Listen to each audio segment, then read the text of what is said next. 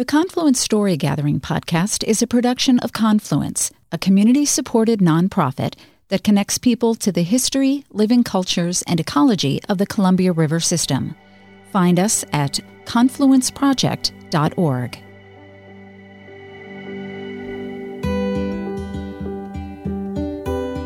When we talk about monuments that are elevated and up and what we look up to, we have to think about what is the system that is dependent on us continuing to look up to that statue. There are viewpoints that are dependent on Native American erasure, and that's problematic.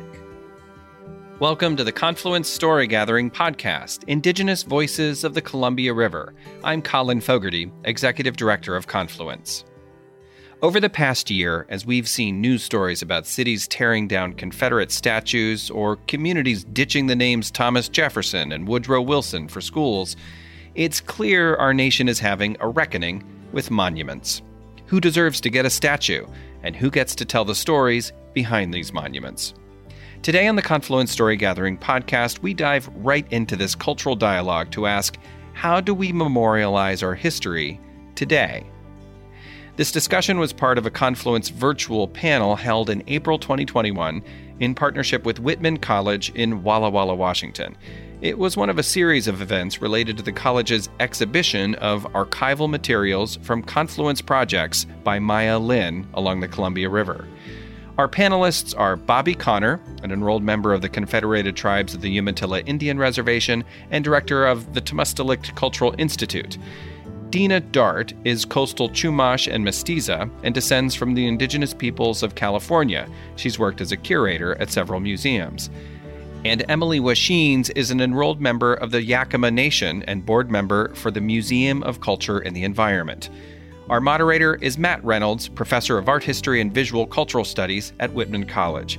He began the discussion describing one of the Confluence Project sites designed by Maya Lin. I wanted to just briefly share an experience that I had with a friend when we went to visit one of the Confluence sites at Sacagawea, and I've taken students there in the past. And it's always an interesting experience because I think everybody's expecting something spectacular, this kind of great artwork that rises up out of the earth somehow or something, or that calls attention to itself and screams, I am a great work of art, and just look at me, don't look at anything else around me. And what I find most poignant about the Confluence Project is that it resists that kind of looking. It asks viewers to work harder, and it also calls attention to the landscapes around it, and it asks you to move around and to look around and to experience those sites as whole environments, so that you do, when you go to Sacagawea, you not only see the story circles, you also see the barges coming up the Columbia River, and you also see the remnants of the industrialization of the river and the impacts of industrialization on this environment over the past 200 years. And I just find that very unique and also special, and also part of, I think, the problem sometimes when I try to explain or talk about Confluence, they're like, what? Or my mostly white friends, and they expect to see the thing that you would see in a museum. I just wanted to share that, but I also I wanted to raise the issue of Celilo too, and I think this is an important moment for the Confluence Project. And in the exhibition that we have in the Maxey Museum, there's an installation devoted to Celilo and devoted to the history of the falls, the inundation of the falls, the loss of that space, and all of the rituals and customs that go alongside that, and that last proposed installation of the Confluence Project has been paused. And I wonder what the three of you might think about that too, and where you're at in terms of that. Should it go forward? Should it be moved somewhere else? Should it be recontextualized? Should that site just be left alone? I think all of those positions are incredibly valuable in and of themselves, but I just wonder what the three of you might think about. So we've already got an altered landscape. So the Army Corps of Engineers has reshaped the Columbia River. It is not a living river. It's a series of reservoirs behind dams. So when we talk about what's the built environment and what the monuments, we've already got some monuments on the Columbia River. They're called John Day, the Dalles, Bonneville. They're not the kind of monuments we want. They're monuments to the modern way we live and the electricity that powers my laptop and powers some people's cars now. But when you mentioned engagement with an experiential interaction with the landscape that is provoked by the bird blind, by the fish cleaning table, by the bridge, all of the story circles, the idea is to get people to relate to sense of place. And so each of those stories is a very different story because of the resources that are there. And we wouldn't call them resources, the gifts that are there from nature, from creation. Before they were commodities, they were the natural order of the world.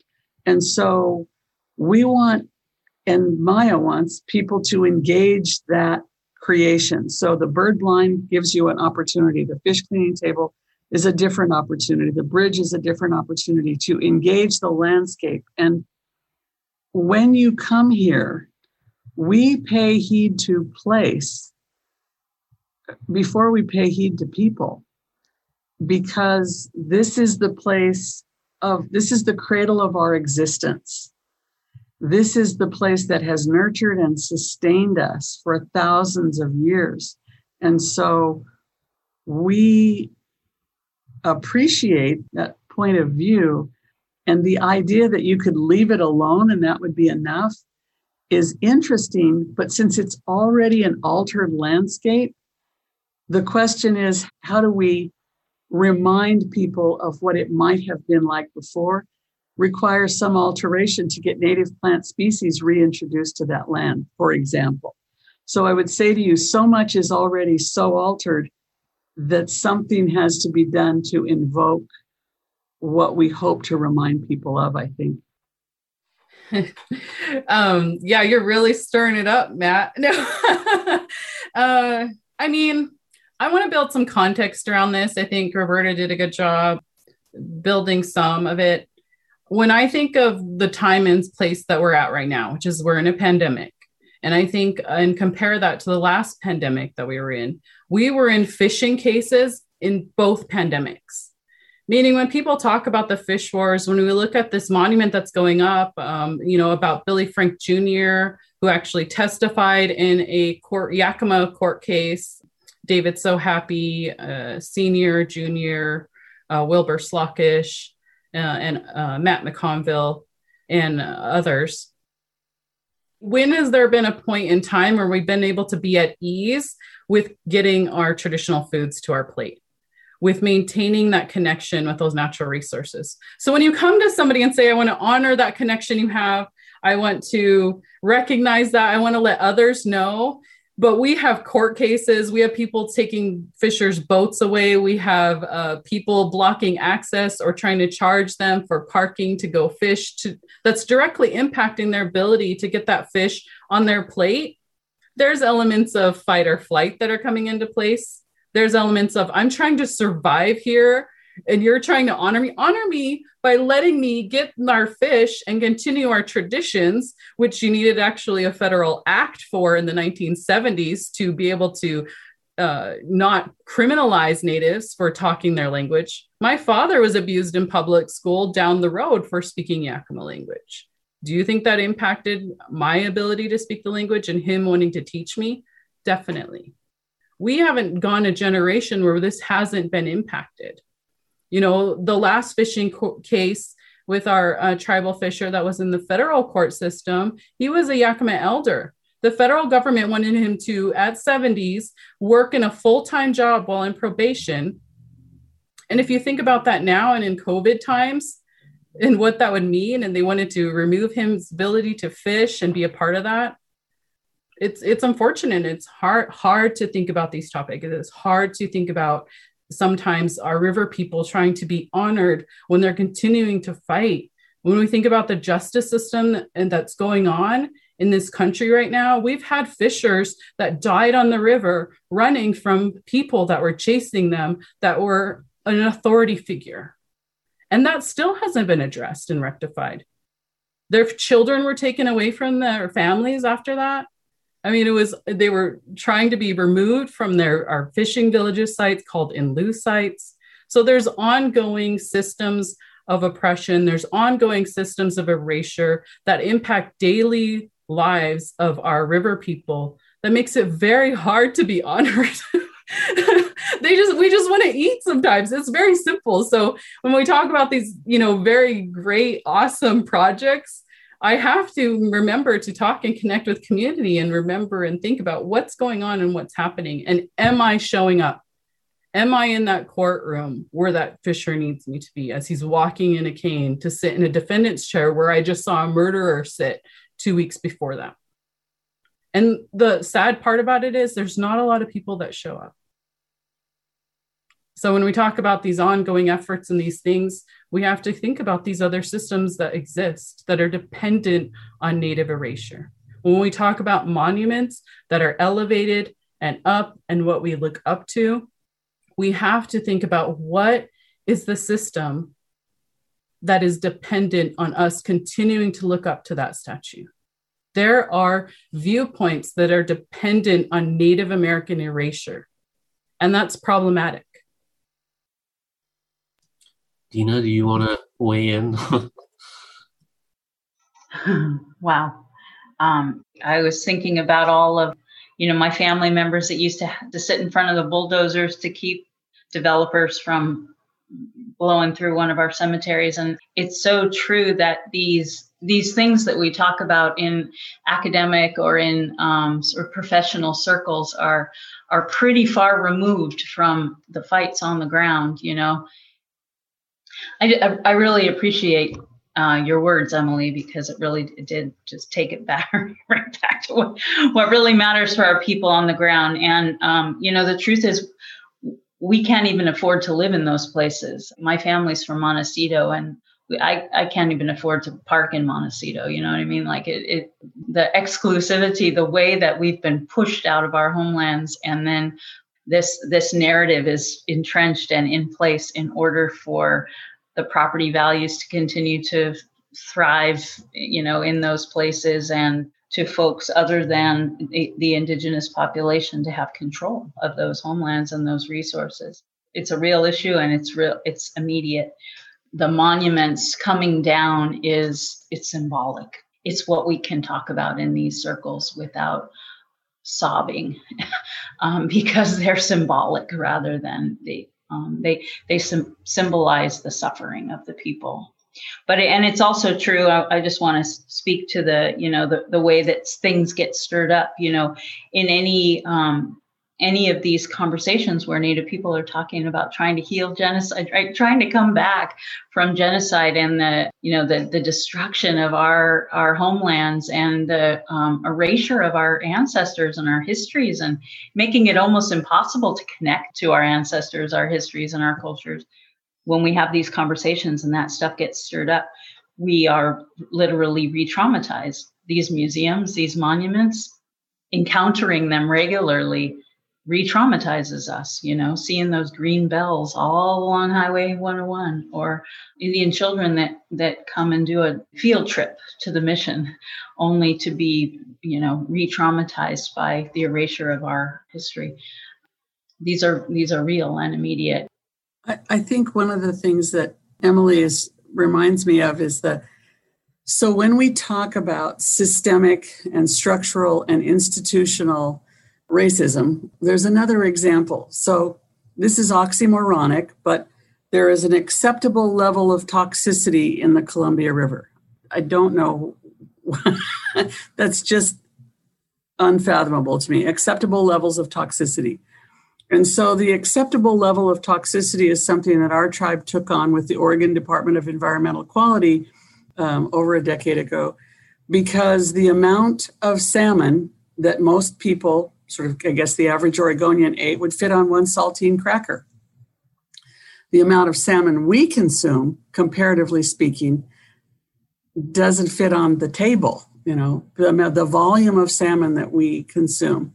So if you set the acceptable level of toxicity for how much salmon we consume, that's a very, very different number. And so if you think about how structures are organized around a diet that is not ours, it's okay to poison Indians today. I say this with the expectation that most people don't understand what that means. But cancer and other forms of ill health that our people have not had a history with are visited upon our people in droves now because of acceptable levels of toxicity. And so here we are near the Hanford Reservation, upriver, downriver. We're here at Hanford. Underground plumes threaten the Columbia River. We talk about the salmon and its pivotal role in our culture and the struggle just to have access to an opportunity to fish when there are fish, which is a whole separate conversation.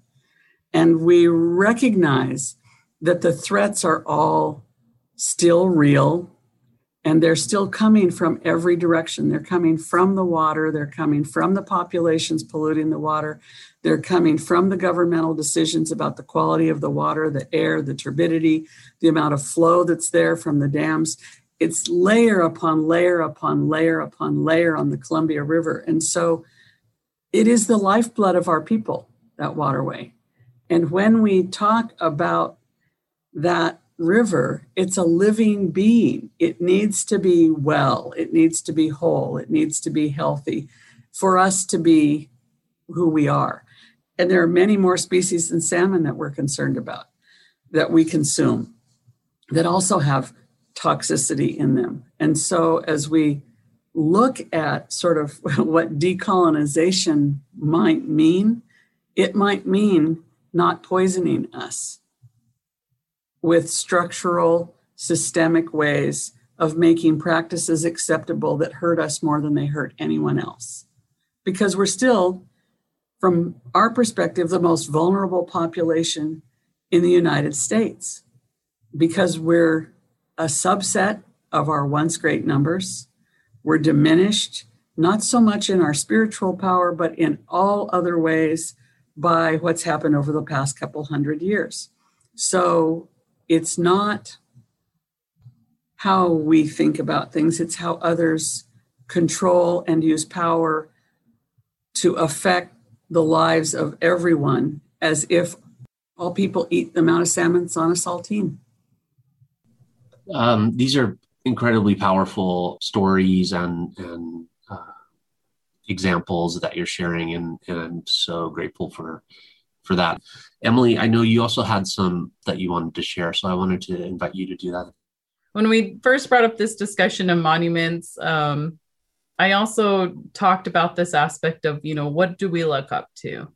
And I thought to this example of my daughters that were roller skating, and they were having a lot of fun.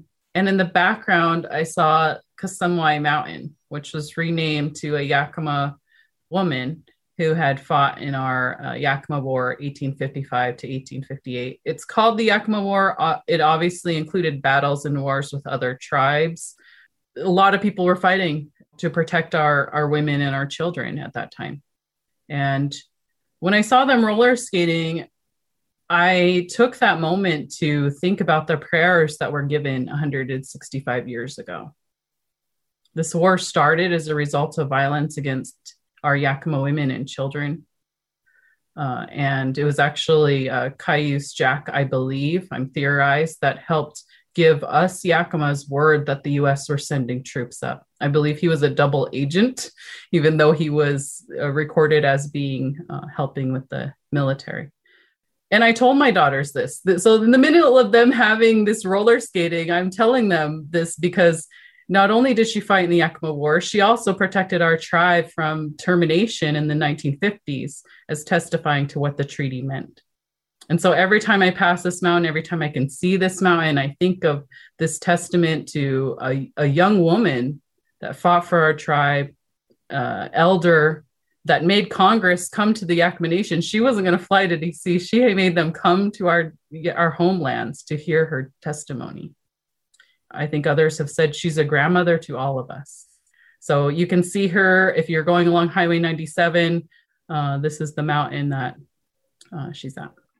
I will tell you that from our perspective, we did a Native Place Names Atlas, Ethnogeographic Place Names Atlas, for 3 reasons, one of which was to reinvigorate that knowledge in our community. And the more we know, the more we return to the ways of our ancestors, which was the intimate knowledge of places, whether it's fishing sites, digging sites, picking sites, trapping, grazing, any other ways that we lived on the land.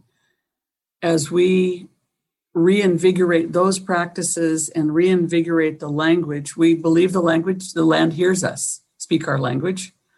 The land lights up when it hears our songs and when we conduct our ceremonies in gathering in those places.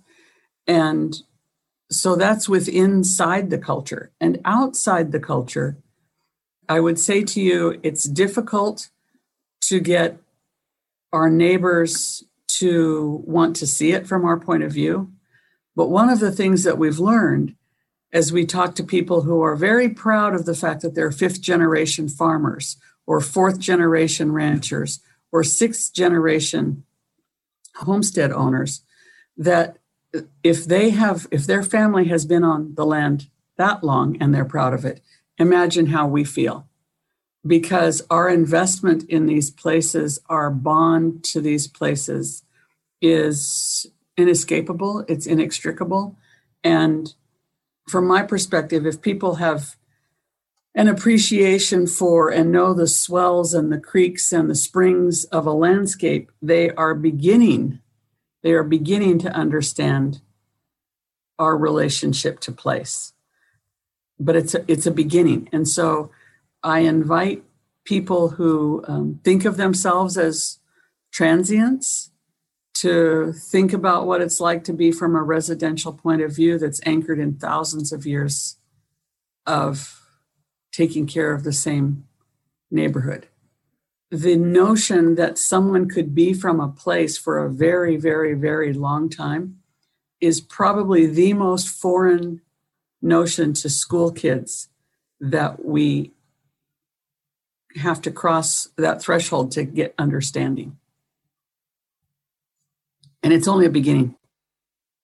Just wanted to let the 3 of you share any final thoughts that you'd like to share before we adjourn.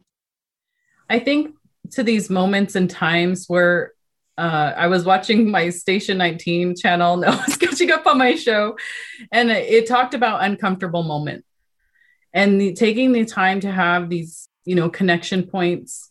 We have the example of the California, when my child who's in 5th grade was learning about that, it was, and then there was this gold rush and da-da-da-da. No mention of the genocide of Native peoples, no mention of any of that.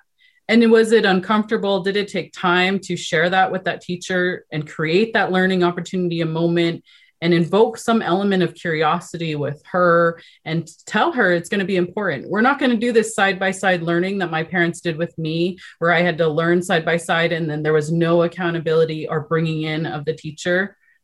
And distance learning has created those opportunities. And so I took that time to have that chat, to bring that to the forefront, because we're literally changing this shape and scope of education regarding what we look up to. What are the monuments and the things that we look up to? And how do we speak up when we see somebody is quoting a viewpoint that is very limited?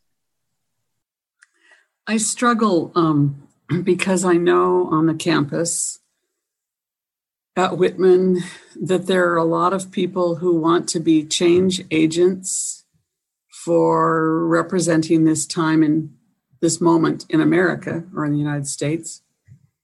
And we've had a remarkable display of injustice and inequity.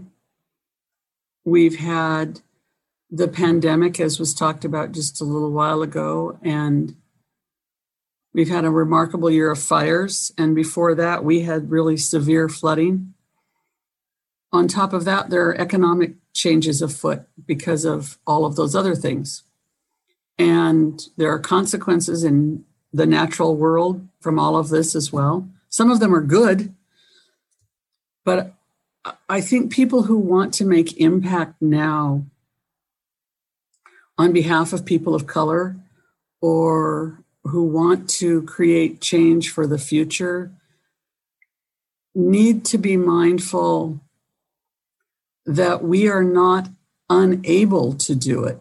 It's not that we are not physically or intellectually capable of expressing our opinions and having opinions about many of these things, but they're not priorities for our people often. So as Emily so eloquently talked about, getting food on the table, our traditional foods on the table, is a huge undertaking. And it's a challenge for us to be who we are today in this modern world with the ancient teachings and the modern demands on our time. And so it's not that we don't care about many of the things that people want to talk about on campus. It's that it's not, of all the things that are important to me today, that is not the most important thing to me today. And it probably won't make the list tomorrow or next week. Statues that are offensive to someone else on my behalf, they're low on my list. I have many more important concerns, and many of those concerns have to do with the living beings in my family and have to do with taking care of each other, which is what our law requires of us. And that law is preeminent and supersedes all other laws in our land, the traditional law of our people. So I think when people want to get in an uproar or an outrage about something, be mindful that that's your privilege to do that. We may not have the comfort and the time and the leisure to do that. Dina, do you want to close us out? I can't top that. Those words are brilliant. I'll just share this. In our in the Smuish language, the way that we greet one another is Shumawish, Tipa Shumawish. It literally, Shumawish is our word for health, and it's a verb, and it's also a plural. So you can't do health singularly, and it's an active word. So it's something that you have to be doing, and you have to be doing it as a community. Our traditional law is that we be taking care of one another so that we're healthy. We're doing health together. And there's so much that needs to be done in order for us to just do health together as a community, let alone everyone else. But it is the way that we think, right? We're thinking about everyone else and the earth, right? And everything that informs what we do. So it's been a pleasure and an honor to sit here with you all. I'll take this into my healthy heart. That was Dina Dart, a museum curator who is coastal Chumash and Mestiza, descending from the indigenous peoples of California. We also heard from Bobby Connor, an enrolled member of the Confederated Tribes of the Umatilla Indian Reservation and director of the Temustalict Cultural Institute, and Emily Washines, an enrolled member of the Yakima Nation and board member for the Museum of Culture and the Environment. Our moderator was Matt Reynolds, professor of art history and visual cultural studies at Whitman College. To find out more about Confluence and the 5 completed sites along the Columbia River system, check out our website, confluenceproject.org. Remember, Confluence is a community-supported nonprofit. We can only do this work because of the generous support from the Friends of Confluence. That's you. Join us today at confluenceproject.org. Thanks for listening to the Confluence Story Gathering Podcast. For more episodes, visit confluenceproject.org or wherever you get your podcasts.